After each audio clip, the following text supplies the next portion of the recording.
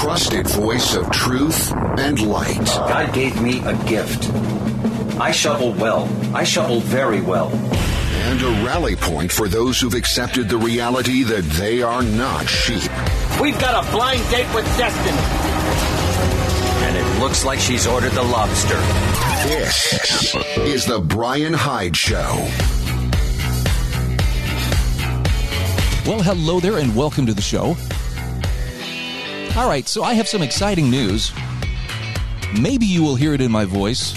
I guess more accurately, you may hear it in the background noise. But for those who don't know, my family and I have been in the process of moving to southern Idaho. And when I say in the process, it's not like, yeah, we just packed up and moved. It was like, no, it actually took, and it's taking a matter of weeks, a long time. Like forever.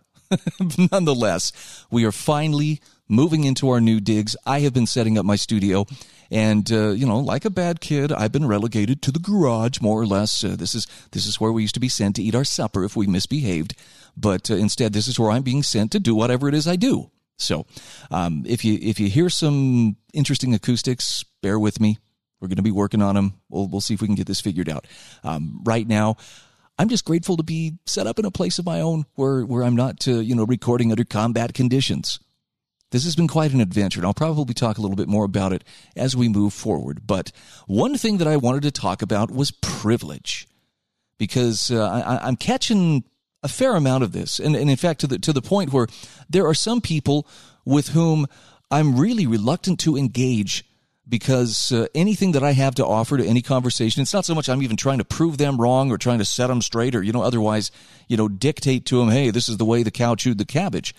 But any time that I contribute to a conversation, maybe on social media, sometimes in person, I kind of get handed the shut you down card. You're mansplaining. You're coming from a position of privilege. Or if I'm saying, I really don't agree with, some of this identity politics or cancel culture, they tell me, that's just your white male fragility.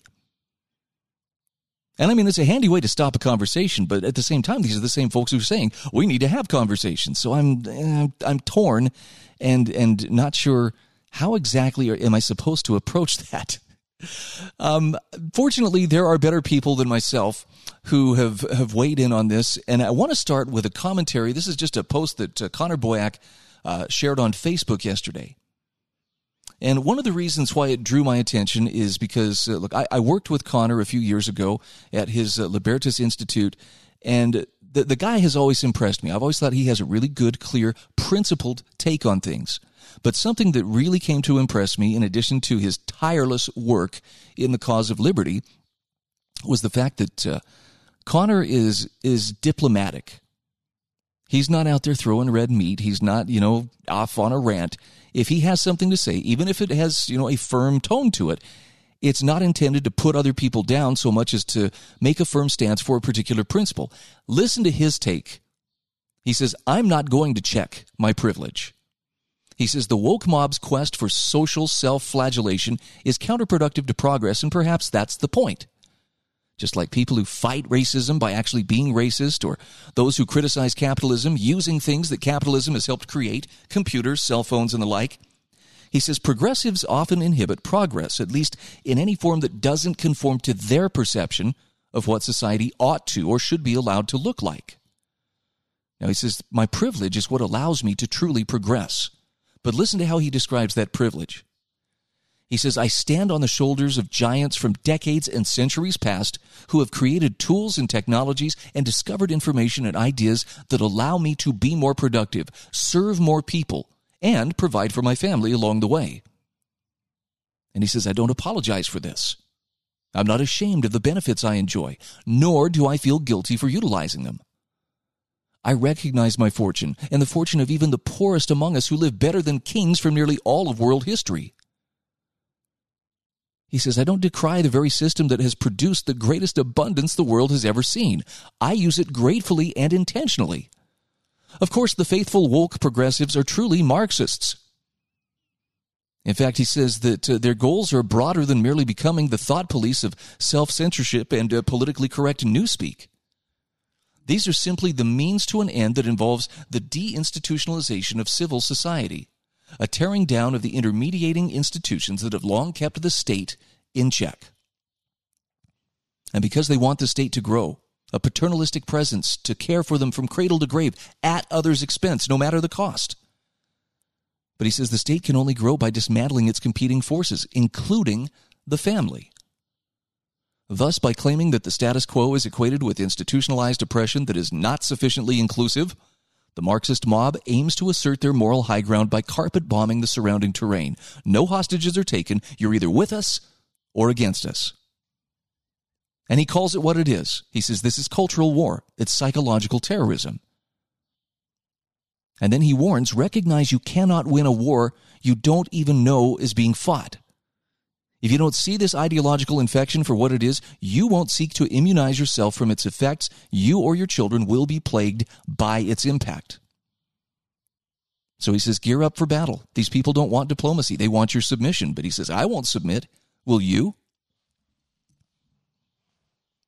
Now, to some people that may sound like, wow, that's such a harsh take. No, that's a realistic take. That's the take a principled person should be able to offer without apology, because in no way is he forcing his point of view on anybody. And this may seem like a distinction without a difference, but it's all the difference in the world. The cultural Marxist mob, the politically correct folks who have been slowly growing and gaining prominence and capturing institutions throughout our society. I mean, it started with higher education. It's moved to corporate America. Social media has taken over. The tech giants are rife with it. You're seeing it in so many places. Politics is just filled with politically correct thought. And it's not imposing your point of view to tell someone, I won't go along with something that's designed to put me under another person's heel. You're not victimizing anyone. And I know this is going to sound like a little bit of a rant, but I have a problem with people who weaponize their perceived victimhood. I think we all know people who have been victims of things that were beyond their control. But I have a really hard time feeling sympathy, or for that matter, feeling like, boy, I should probably just acquiesce and do whatever this person says, because they are wallowing in a self-described or self-claimed victimhood that absolves them from any responsibility for their circumstances whatsoever. That's the beauty of being a victim. You aren't responsible for your circumstances. And people who use this to bludgeon others into submission through guilt or through shame or just through outright anger or the threat of being canceled are not good people. They're misguided. They're broken in the respect that they're lusting to do something that is harmful to other people, and their conscience, for whatever reason, justifies it. And the crazy thing, as you may have noticed, is you can be as neutral as you want. You can say, well, I'm not a part of that. Doesn't matter. They will seek you out. They will find you. They will pull you into a fight if they have to provoke it. What do you think these riots were last year? Stopping motorists and then pounding on their cars until people get scared and react, and then, oh, I can't believe they drove off through the crowd, or I can't believe somebody shot this guy who was just standing there pointing his AK-47 at a motorist. It's pathetic. And it's not something that we can ignore. So if someone accuses you of flexing privilege or having privilege, there comes a point with some people, you're probably better off not engaging.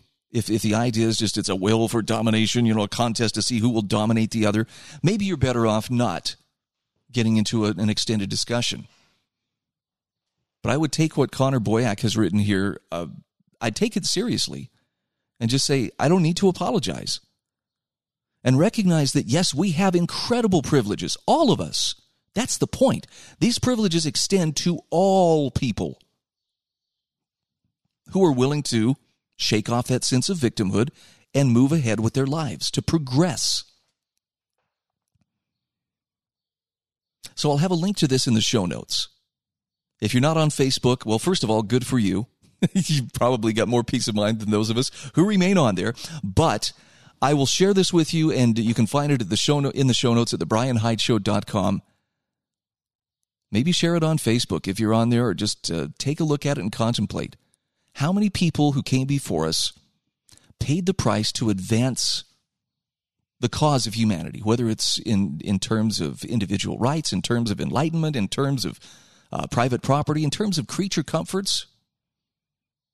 The fact that I'm recording today and broadcasting today from my home instead of having to travel to a city and, find a broadcast job that, will hire me, I can do it from anywhere. And I'm very grateful for that. If that strikes you as privilege, maybe it is. But I'd like to think it's privilege that's being used wisely.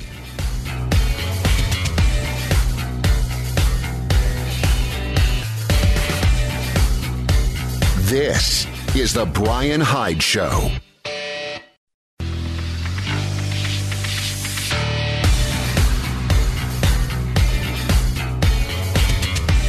This is The Brian Hyde Show. And just like that, we are back. Once again, welcome back to the show. Our sponsors include amazing organizations and merchandisers and manufacturers like, for instance, pure-light.com. Hang on.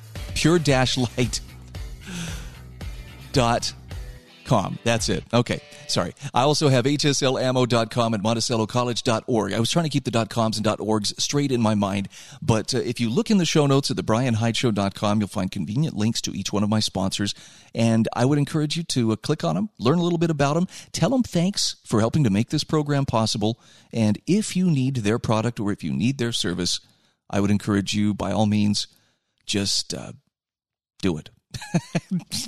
There you go. Sorry, Nike. Do I owe you some royalties for using that phrase? So we were talking in the last segment about the culture war. And, the funny thing about it is there is a whole lot of gaslighting going on, particularly from the media, in which we're being told, there's no such thing as cancel culture. There's no such thing as woke mobs. This is just a figment of your white privileged imagination. Well, there's a guy by the name of Frank Ferretti, who writes for spikedonline.com. This is published in the UK, but boy, has he got a great take on this. And his article is titled, "The Culture War is Real, and It's Getting Worse." He says, unlike the German Kulturkampf of the 19th century, the cultural conflict between Bismarck's Kingdom of Prussia and the Roman Catholic Church, today's cultural battles seem small and almost non-political. They often revolve around differences of opinion on the nature of family life, how children should be raised, and what words we should use and not use when communicating with others. Frank Ferretti says the contemporary culture war is also different because the main protagonists do not express their beliefs systematically. They do not promote an explicit philosophy or ideology. That's why the different sides struggle to work out what to call their opponents. So in this sense, today's culture war is very different to the Kulturkampf and to others, more vicious struggles, for instance, between Protestants and Catholics in Europe's bloody wars of religion during the 16th, 17th, and early 18th centuries. Now, unlike today, everyone involved in the wars of religion knew what was at stake. He says the situation is very different in 2021, where often the very existence of a conflict over cultural values is denied. Media commentators insist there's no such thing as a free speech crisis, and they say that cancel culture is a myth. But he says the culture war is the invention of groups of bitter, out of touch, or they claim that we're just bitter, out of touch white reactionaries who fear our loss of privilege. So what Frank Ferretti refers to this as is culture war denialism. And the principal premise of this denialism is that campaigns against heteronormativity, whiteness, trans-exclusionary radical feminists, cultural appropriation, and so on, are just struggles for social justice. Now, even though these campaigns target, sometimes violently, many of society's long-established cultural norms, apparently they do not add up to a culture war. Instead, this crusade against Western culture is dressed up in words like inclusion and diversity. It's those on the other side, those who want to preserve the values of their community and who resist woke campaigners' attempts to take control of language, who are accused of waging a culture war. He says culture war denialism is an attempt to normalize and legitimize the crusade against the historical gains of the Enlightenment and Western culture. At the same time, the culture war denialists try to frame the desire to defend the norms and customs of the enlightened modern democratic society as a dangerous threat to the well-being and identity of certain individuals and groups. So to understand how this culture war denialism works, Frank Ferretti then goes on to outline some of the different forms it takes. He says in recent years there's been a systematic effort to minimize the significance of the culture war. Numerous commentators claim the culture war is exaggerated. It only involves a small number of protagonists and therefore does not directly touch most people's lives, they insist. A headline in The Guardian summed up this view: culture wars are fought by a tiny minority. Citing a report by the More in Common think tank, The Guardian claims that the desire to fight a culture war is the preserve of a small group on the political extremes that does not represent most British voters, according to a major new project on political polarization in the UK. Now, the scare quotes around culture war are designed to drive home just how fake this conflict apparently is. The Guardian reassures its readers that a disproportionate amount of political comment on social media is generated by small, politically driven groups. In a recent report, the Policy Institute at King's College London repeated this idea that there is a disproportionate amount of media commentary about the culture war. It noted that there has been an exponential rise in news stories about cultural conflict. But analysis of these stories shows apparently that the culture wars are either overblown or manufactured, if they exist at all. Now further, the King's College London report said 76% of the people it surveyed had no idea what the culture war is. But Frank Ferretti says given the confusion that surrounds this often unacknowledged conflict, it's not surprising that many people are at a loss as to what to make of it all. However, confusion on the culture war doesn't mean that we are not in the middle of a genuine cultural conflict. Moreover, he says people do recognize something is afoot, even if they don't readily recognize the names and terms used to describe today's cultural tensions. This was clear in the recent Hartlepool by-election, where woke labor was decisively rejected by its former working-class supporters. These voters intuitively knew what the culture war was about when they pushed back against what they perceived to be contempt for their values and their way of life. He says another form of culture war denialism is to acknowledge the existence of such a conflict, but to minimize its importance and claim it's becoming less and less significant. Time and again over the past 30 years, observers have written premature obituaries for the culture war. In 2015, Andrew Hartman, in his book, A War for the Soul of America, A History of the Culture Wars, concluded that the logic of the culture wars has been exhausted. The metaphor has run its course. In a similar vein, Times columnist James Marriott recently concluded that the culture war is running out of steam. Conflicts over gender, race, and language may not disappear, but our enthusiasm has peaked, he said. Now, it's hard to work out what world Marriott inhabits because at the precise time his column was published, the conflict over cultural values was assuming an unprecedented momentum. In other words, the culture war is alive and well. In fact, it's more deeply entrenched than ever, as shown by its unrelenting expansion into more and more spheres of life. In recent months, sport has become the latest target of the cultural crusaders. Another way that the significance of the culture war is downplayed is by insisting that class and economic issues are far more important than conflicts over values. Now, what this economistic perspective overlooks is that cultural values are not an add-on extra to everyday life. Rather, they provide a web of meaning through which people make sense of their lives.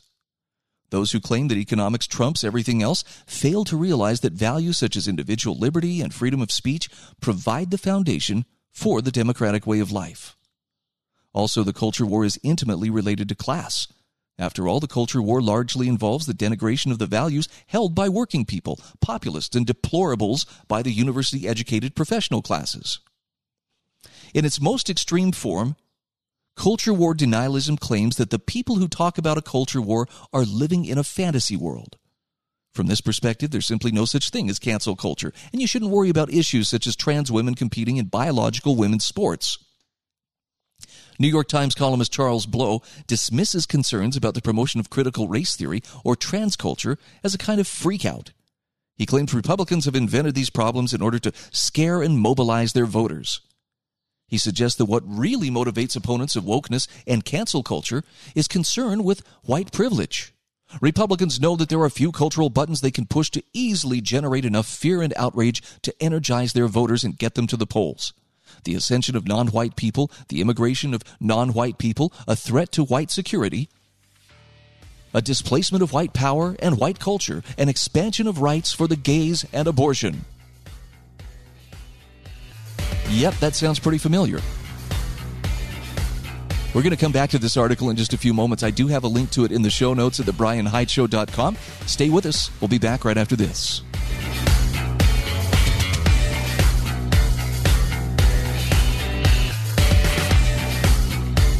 This is The Brian Hyde Show.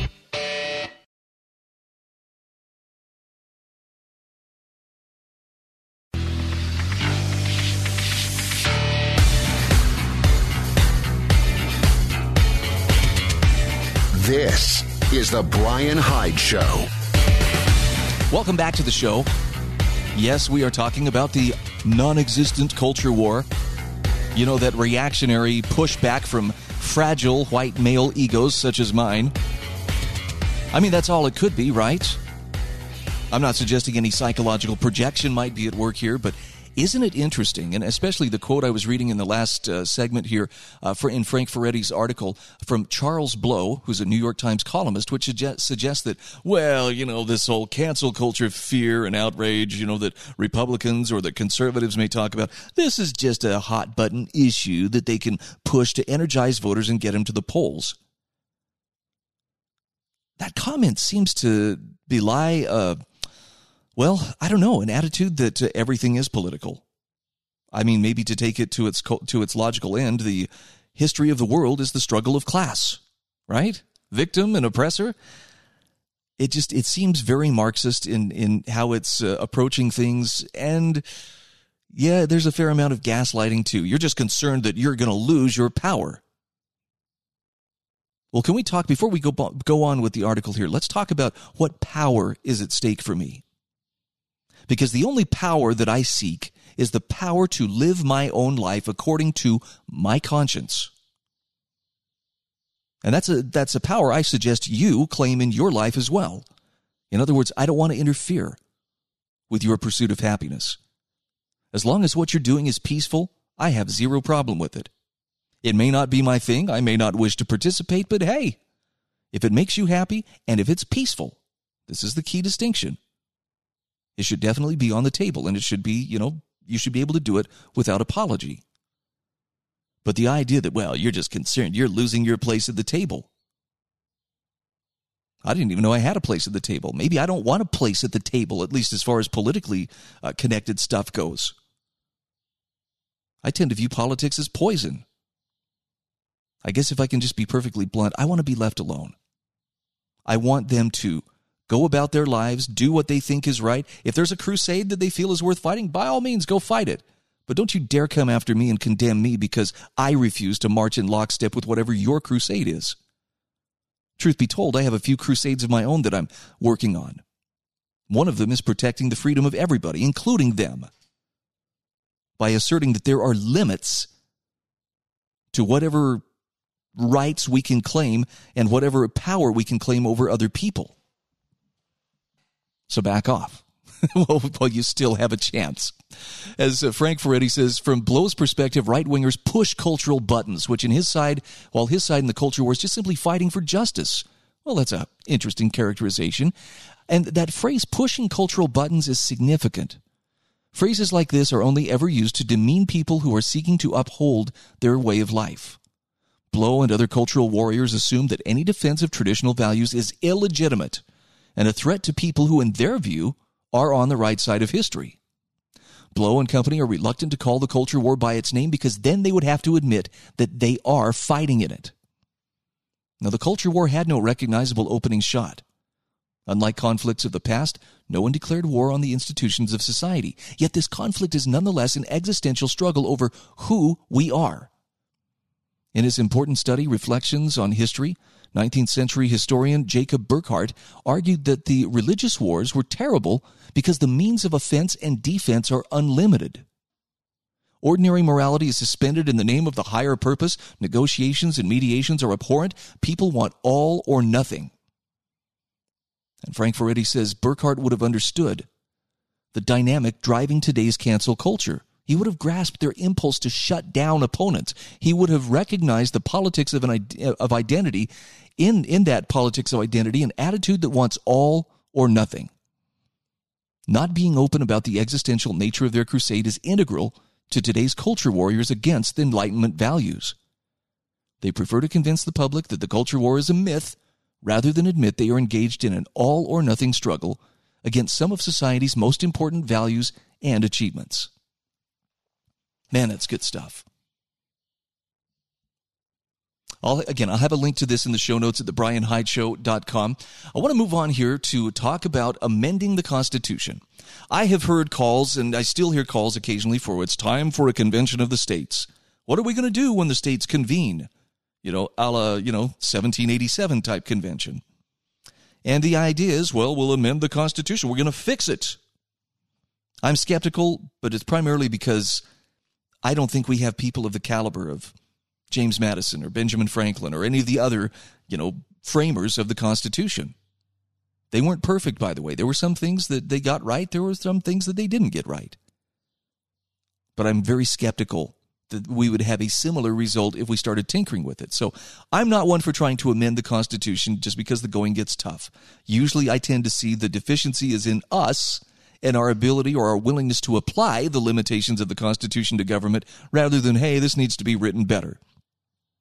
However, having said that, Rory Margraf has 5 proposed constitutional amendments that sure make a lot of sense. And I thought I would share a few of these with you because, we're going to be hearing more about amending the Constitution. The Equal Rights Amendment is making its way back into the news. And the legal community is abuzz with the possibility of a 28th Amendment getting tacked onto the Constitution. Rory Margraf says, of course, much of this conversation has been dedicated to whether the Equal Rights Amendment, or ERA, would need to go back through the full ratification process, meaning that it's probably a non-issue at the moment. Still, he says, this does get the juices flowing. It gets cerebral juices flowing for legal enthusiasts. The idea of amending the Constitution, something done just 27 times in history, is about as close as we will get to one actually sitting among the founders in Philadelphia. So here are some ideas he had for ways to amend the Constitution. So 28th Amendment. 16th Amendment to the Constitution is hereby repealed. Okay, I like this one. I think actually I could get behind this one. In short, abolish the income tax. Now, he says this is usually a crowd pleaser among libertarians and probably a handful of Republicans during an election year. But it's also a bit of a challenge on the same level as chasing the moon. Still, it would be worthwhile to have the conversation.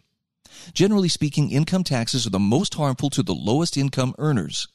When businesses and the wealthy are paying significant portions of their income to the government, it stagnates growth and prevents job creation. It also prevents those of lower income from spending more money or saving and investing it in themselves, limiting their upward mobility. So there's the political aspect, which would make this amendment very difficult to pass, if not impossible. Both Republicans and Democrats campaign heavily on income taxes, either to lower or raise them. Much like Social Security, to remove or reform it would eliminate party platforms, but one can dream. 29th Amendment. The 17th Amendment to the Constitution of the United States is hereby repealed. Again, this is one I could get behind. Before the ratification of the 17th Amendment in 1913, senators were not elected by popular elections, but by the legislatures of each state. Following the 2016 election, which saw Donald Trump lose the popular vote but win the Electoral College, discussions of abolishing the Electoral College have reached a fever pitch. In fact, several Democratic candidates indicated their intent to abolish the system. But unfortunately, democracy does not guarantee liberty. It was seen as mob rule by the founders, who instead opted for a constitutional republic. But even a representative democracy has its problems. The larger the body politic, the more difficult it is to truly find representation, especially within a two-party duopoly. So while some may say that a senator elected with 51% of the vote is a fair system, it runs counter to the spirit of representative democracy. While the makeup of the state legislature may lead to the same results as a popular election, it would still provide for greater balance and would eliminate the ability of large population centers to dominate elections in the same manner that the Electoral College prevents the few largest cities and states from dominating the field. 30th Amendment. Here's another good one. The word unreasonable contained in the Fourth Amendment to the Constitution of the United States is hereby stricken. This is very straightforward. It removes the qualifying adjective of unreasonable from the Fourth Amendment, which will make clear that any and all searches and seizures of persons or property, papers, houses, and effects must require a lawful warrant. This would eliminate such legal precedent as Terry v. Ohio, which allows the search of a person who has been temporarily detained so long as an officer has a reasonable suspicion of criminal activity. Like most exceptions to the law, the Terry stop, which has been expanded to include traffic stops, has been widely abused, particularly within the context of the war on drugs. Rather than continue to challenge such precedent in court, he says we should eliminate it altogether. There are two other amendments, the 31st and 32nd Amendment. I'm going to let you discover those for yourself. You can check them out in the show notes at thebrianhydeshow.com. Again, these are things that he's putting out there just for the sake of, what if we were to amend the Constitution? And frankly, repealing the 16th and 17th Amendments would be a step in the right direction. Of course, it would also be a pretty hard sell for politicians and for people who believe that, well, it's best that the people directly elect their senators rather than have the states appoint those senators. All I can tell you is the senators' loyalty once was to the states and the people. But once they became popularly elected, their loyalty shifted to the federal government, and it's never been the same since.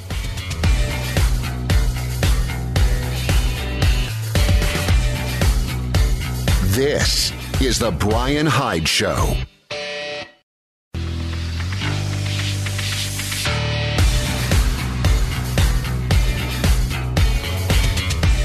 This is The Brian Hyde Show. Hey, welcome back to the show. If you're a first-timer, by the way, if this is your first acquaintance with Wrong Think, first of all, I hope it hasn't scared you too badly.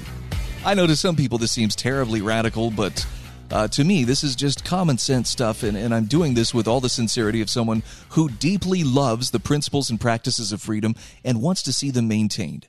I also understand that it's not the kind of thing that just maintains itself. Okay, kids, here's your freedom. Now go out there and have fun with it. I mean, there's always a price that's paid to understand and apprehend the principles and the truths on which freedom is founded, and then to live up to them. Yeah, it's tough. It's pretty challenging. But it's worth it. And for far too long, we have coasted on the efforts of other people who paid heavier prices than we have paid. And unfortunately, it is starting to catch up with us, and we are quickly losing what remains of those precious freedoms. So I'm here to provide encouragement, perhaps some perspective. You are not under any obligation to agree with anything that I share with you or that I say. I just offer it for your consideration and the hopes that whatever point of view you take away from it, it comes away slightly enlarged. Just you have a little bit broader perspective than you had before. And for some people, this makes some good intellectual ammunition if you're going to be discussing these kinds of things with other people. For this last segment of the program, I wanted to talk about how fashionable it is in some circles to criticize capitalism as the cause of most of the world's problems. This has been going on for a long time. Marx, of course, made it worse because he thought capitalism was just purely exploitation, but there's a lot of criticism that is just misguided. And John Stossel has produced another video which offers some factual counterpoints that clearly illustrate how misguided capitalism's critics are and how capitalism doesn't just enable people to take from others, but it enables them instead to create new wealth. And that means it actually blesses your life, even if you consider yourself a skeptic. Stossel says everywhere people trash capitalism, but what they think they know about capitalism is usually wrong. He has a new video that debunks some myths about capitalism. And in that video, you'll see a quote from Representative Alexandria Ocasio-Cortez, who complains, "No one ever makes $1 billion. You take $1 billion." In other words, capitalists get rich by taking money from others. Stossel says that's nonsense. And myth number 1, people believe that myth if they think that when one person wins, someone else must lose. So it's natural to believe that if you think there's a finite amount of money in the world, but there isn't. Free markets increase total wealth. Competition encourages entrepreneurs to find new ways to release more value from both people and resources. And because capitalism is voluntary and consumers have choices, the only way capitalists can get rich is to offer us something that we believe is better than we had before. That creates new wealth. Steve Jobs became a billionaire, but by creating Apple, he gave us more. Millions of jobs and billions of dollars added to our economy. Research shows that entrepreneurs only keep 2.2% of the additional wealth they generate. In other words, economist Dan Mitchell of the Center for Freedom and Prosperity says the rest of us captured almost 98% of the benefits. By the way, he says, I hope that we get 100 new super billionaires because that means 100 new people have figured out ways to make the rest of our lives better off. But former Labor Secretary Robert Reich says we should abolish billionaires. He wants some form of wealth tax to hold their wealth down. Reich claims entrepreneurs like Jeff Bezos would be just as motivated by 100 million or even 50 million. But Mitchell points out that if their income is limited, maybe they just take it easy, retire, sail a yacht around the world, consuming instead of saving and producing. And John Stossel says, I want them saving and producing. Billionaires have shown that they're good at cutting prices or improving products or both. As Mitchell puts it, I'm not giving Jeff Bezos any money unless he's selling something that I value more than that money. Even if they don't, even if they run out of ideas, their wealth is useful. Now, John Stossel says one reader called me a complete moron for saying that. He argues, more money in the richest hands means money sitting in the bank doing nothing. But that's an ignorant view of banks. Because banks loan that money out. They enable other people to buy homes, to start new businesses, and get educated. He says, still I hear that the rich are getting richer while the poor get poorer. That's myth number 2. Yes, the rich got lots richer, but the poor and middle class got richer too. So Mitchell says the economic pie grows. We are much richer than our grandparents, and our grandparents were richer than their grandparents. For thousands of years, the world had almost no wealth creation. Only when some countries tried capitalism did their domestic product grow. In other words, capitalists helped everyone, including the poor. Now, the media suggests that today's wealth gap proves that's no longer true, but they're wrong. Capitalism's gradual progress continues. Census Bureau data shows that the average family today is almost a third richer than 40 years ago, and yes, that's adjusted for inflation. The media also say the middle class is in decline, but Mitchell points out that's not true, or that is true, rather. It's shrinking because more people are moving into the upper income quintiles. The rich get richer in a capitalist society, but guess what? The rest of us get richer as well. Now, he's going to follow up on this with more myths about capitalism.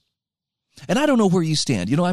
Some people have a very negative view of capitalism because what they understand capitalism to mean is, well, the laws and public policy only tend to favor those who have capital.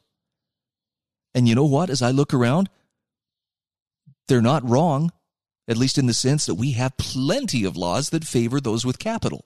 I'm trying to remember if it was, I've seen 2 different studies. One was from the Pew Research Center. Another one was from Princeton that explored who has the greatest influence on public policy. And for all the people who are patting themselves on the back, well, now, Brian, I don't get nervous because you and me, we're the government. That's the beauty of the American way. You and me are the government. We have no need to complain about government because it's us. Not so, at least not according to these studies. And what they mean by this is we have very little actual influence on public policy. That's not to say it's impossible. Just the reality is the real influence is exercised by, are you ready for this? Moneyed corporations and special interests. Think industry lobbyists. That's where the real work gets done. There's a reason why politicians will say anything they have to say to get elected, and they'll do anything they have to do to keep the funds coming from those connected, moneyed interests in order to keep them in power. It's a symbiotic relationship, and it takes advantage. It may be legal, but it's probably not very ethical. In the meantime, people like you and me, if we want to influence public policy, that's great. They'll pat us on the head and hand us a ball. Here, now run along and play.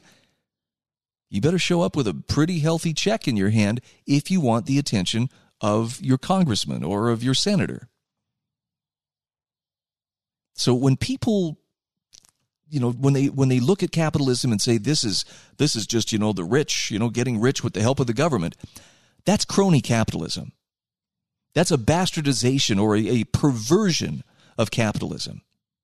When I talk about capitalism, I'm talking about free market capitalism, in which people are free to voluntarily create and interact with each other, and the market, which is a self-correcting institution, rewards those who accurately create value for other people, and it punishes those who do not. And the way it punishes them is if they start a business that underserves or fraudulently, misleads its intended clientele of consumers, they go out of business. They're not meeting the needs, and someone who is competitive and sees, but I can do this better, can step up and take that business. Not everybody wants to start a business. I understand that. Entrepreneurial mindsets are actually few and far between. And I say this as someone who, for most of my adult life, most of my working life, was content to, I'll just find a job. Somebody will hire me and I'll do a job for them and, have that steady paycheck, and it's just going to be great. But I'm so grateful for the people who have that drive to create value, to build something. And I'm fairly new to the game, but I'm absolutely a believer. This is how the world changes. And I look at the people who I have seen affecting change. By the way, most of it takes place out of the political realm, which is probably why you don't hear or see too much about it. But when they create value, whether it's starting a nonprofit, whether it's, starting some kind of an organization that helps people in crisis, or just, creating a product or something that, helps make people's lives better, I have zero problem with them being rewarded, and rewarded well, because I want that to inspire other people to likewise do things that make the world a better place. I don't think that's asking for too much. Thanks again for joining us. Check out the show notes at thebrianhydeshow.com.